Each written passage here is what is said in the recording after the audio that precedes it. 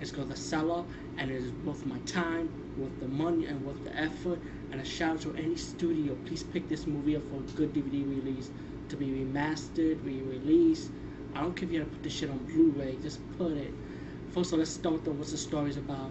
It's like a native Indian horror movie in a way, because it's about a monster that a shaman in the past built from animal parts to form a monster. In a way, it's not a monster; it's actually an animal, but he summoned the spirit to possess these animal parts to form the monster, and it goes out on a killing spree, killing the white man, because the white man took the Indian land, so this is their form of revenge against the white man. Now, in the present time, of course, the monster's in the cellar now, and it goes around killing people.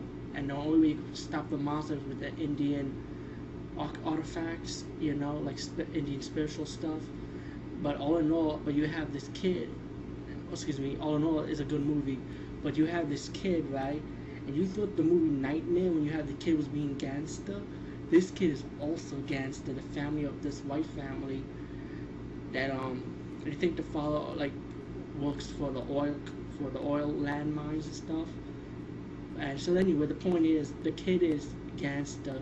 He knows how to set booby traps to stop the monster and trying to defeat the monster, with his booby trap plan.